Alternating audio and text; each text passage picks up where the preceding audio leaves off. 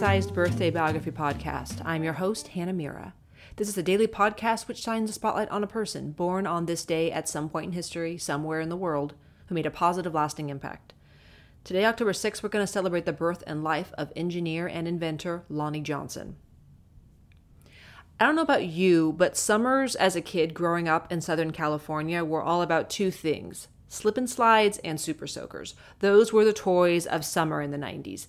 And as a kid, you rarely stop to think about the person or the company behind the toy you're playing with. I don't ever remember pausing with my Barbies or my Legos to ponder their evolution and the creative team behind their development.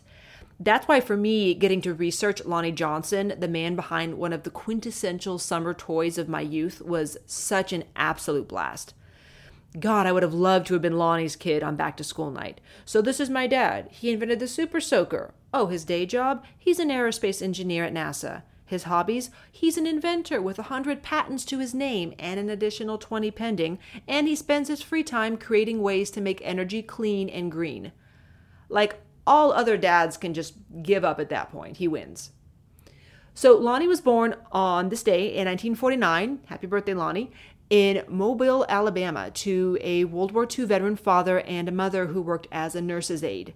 His father took it upon himself to introduce his son to science, explaining how electricity worked, which sparked an interest in the mechanics of contraptions and a desire to build.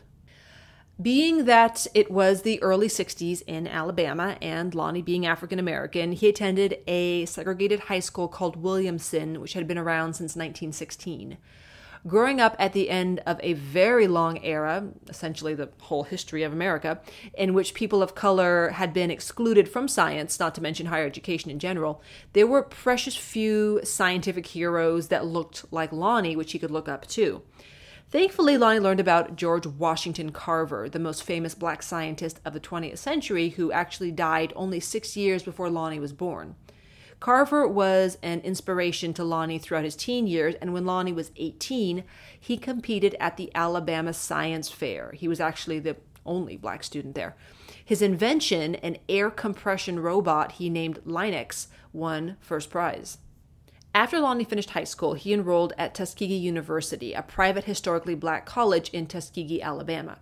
He completed a BS in mechanical engineering and a master's in nuclear engineering. Later in life, he would be awarded an honorary doctorate in science from there as well. So with college out of the way, Lonnie joined the Air Force as acting chief of the Space Nuclear Power Safety Section at the Air Force Weapons Laboratory in Albuquerque, New Mexico. While enlisted there, he began to dream up a water gun that utilized pressurized air. And while this was obviously the genesis of what would become the invention that is still to this day one of the top-selling toys in the world, he also invented CDs and DVDs. Seriously. So in 2017, he did an interview with Forbes magazine, and Lonnie talked about how when he was at the Air Force, he got his first patent in 1979 for the digital distance measuring instrument. It used ones and zeros and dots and dashes and a magnifying lens to read binary encoded information from a scale that was photographically reduced. It's the technology that's used in CDs and DVDs. And the interviewer, incredulously asks, "You invented CD and DVD technology?" And Lonnie says very humbly, "Yeah, I call it the big fish that got away. I didn't really pursue it. I was enjoying my day job. Inventing was more of a hobby. Also, I thought that once I got a patent, the world would beat a path to my door, but nobody knocked. When I realized the technology was being commercialized, it didn't dawn on me that it was something I should pursue." So that same year, 1979, he takes a job at NASA's Jet Propulsion Lab. And while he's there, this idea keeps resurfacing of a pressurized air water gun. He was already working on a heat pump invention in his spare time that used water instead of Freon, and he was playing around with various nozzles, and he found a way to shoot water all the way across the bathroom. And he realized that this would be an amazing water gun. The idea just kind of continued to spin in circles until he moved to Omaha in 1982 and was able to set up a lab in his basement. He knew that he needed help with manufacturing, so he reached out to a company to produce the water guns, but the cost was $200,000 to make the first 1,000 guns. Tooling and molds are a huge upfront cost in manufacturing. Lonnie, having never been in the business side of manufacturing, didn't understand that this was a one-time startup cost, and he thought that he would forever have to charge $200 for a water gun, which no one would pay, so he hit a roadblock there. 5 years later, in 1987, he started his own toy company, and he released his first toy, the Jammin' Jet. So the concept of this was really great. Styrofoam jet with a 5-foot wingspan, powered by compressed air. It shoots water out the back. Amazing toy in theory. The manufacturing and development company that he had hired, called Entertech, allowed one of their engineers to change Lonnie's design, putting the rudder at an angle so the plane would fly in circles. Lonnie warned the company that this was a faulty design and not to do it, but they didn't listen. So the company spent $1 million on advertising this thing, and they expected crazy sales. They manufactured a first round of 60,000 jets. Kids order them, and then every single plane dive bombs in the first flight and breaks into bits because of the engineer's change of Lonnie's design. Thankfully, Lonnie would not be deterred. 2 years passed, filled with writing letters to all the big toy companies, including Hasbro, and everyone was basically like, don't call us, we'll call you. Lonnie was also working his day job at NASA as a systems engineer for the Galileo project, for which he invented a power supply mechanism. Lonnie mentioned in his Forbes interview how watching the Hidden Figures movie reminded him of his time at NASA, as he was the only black man on his team. Then Lonnie goes to the Toy Fair in 1990, where he gets pointed in the direction of a small company called Laramie, which made knockoff toys. The Laramie rep was like, well, if you happen to be in Philadelphia, come and say hi, but don't go out of your way. So Lonnie goes right to Philadelphia. He sits in the waiting room for an hour. He finally gets into the rep's office, where he pulls the water gun out of his briefcase.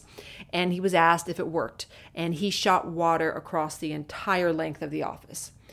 Then the men behind the table suddenly became way more interested in what was all of a sudden the Super Soaker prototype. And the prototype that he was holding, I might add, was made of PVC pipe, plexiglass, O-ring seals, and an empty plastic soda bottle. The Super Soaker hit the market with a splash, in 1991 after a last-minute name change from the Power Drencher to the Super Soaker. It became the #1 selling toy in the world. The sales were so astronomical, they were over 200 million in their first year, that the company expanded the product line, with Lonnie creating a 2-bottle version that they called the Super Soaker 100. When asked how much money he had made from the sales of the gun and all of its iterations over the years, Lonnie sort of modestly said, I can tell you that I received a royalty on sales, that the Super Soaker was the #1 selling toy in the country, and that between 1992 and 1995, it topped $1 billion in sales. This toy made Laramie a very hot commodity, and in 1995, Laramie was bought out by toy giant Hasbro. Lonnie continued to be a good idea machine for Hasbro, tweaking the Super Soaker design a bit to make the gun capable of shooting Nerf darts and projectiles in a much more efficient way. Hasbro would negotiate a licensing deal for this. Hasbro continued to rake in the dough from the sales of the many generations of Super Soakers it would produce over the next 18 years. However, they were not exactly giving Lonnie his rightful cut of the royalties, and in 2013, Lonnie took Hasbro to court to sue for missing royalties. And he obviously had them dead to rights, as they forked over just under $73 million in royalties that they had been holding out on him. To date, the sales of the Super Soaker are approaching $1 billion. Unfortunately, that was the end of the royalties for Lonnie, as he had made a very common slip-up in the beginning. When he was negotiating his contract with Laramie pre-Hasbro buyout, the name Super Soaker came up in a discussion between him and the then president of Laramie. The name was not included in his contract, as Lonnie didn't yet understand the power of a brand, so he holds the patent license for the design of the water gun, but the name itself is now the intellectual property of Hasbro. Lonnie is currently the president of 2 Georgia-based tech development companies, Johnson Electromechanical Systems and Acceletron Solid State LLC. Acceletron is solely focused on creating solid-state batteries, specifically ceramic batteries, while Johnson Electromechanical Systems, GEMS, was responsible for creating the Johnson Thermoelectric Energy Converter, which is a solid-state heat engine that converts heat into electricity with no moving mechanical parts.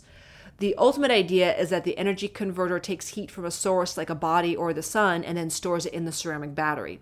His current projects are all being financed out of his own pocket, and his focus, as he put it, is to take on really innovative, high-risk technical projects and solve them and achieve breakthroughs. Lonnie currently lives in Georgia with his wife and their 4 children.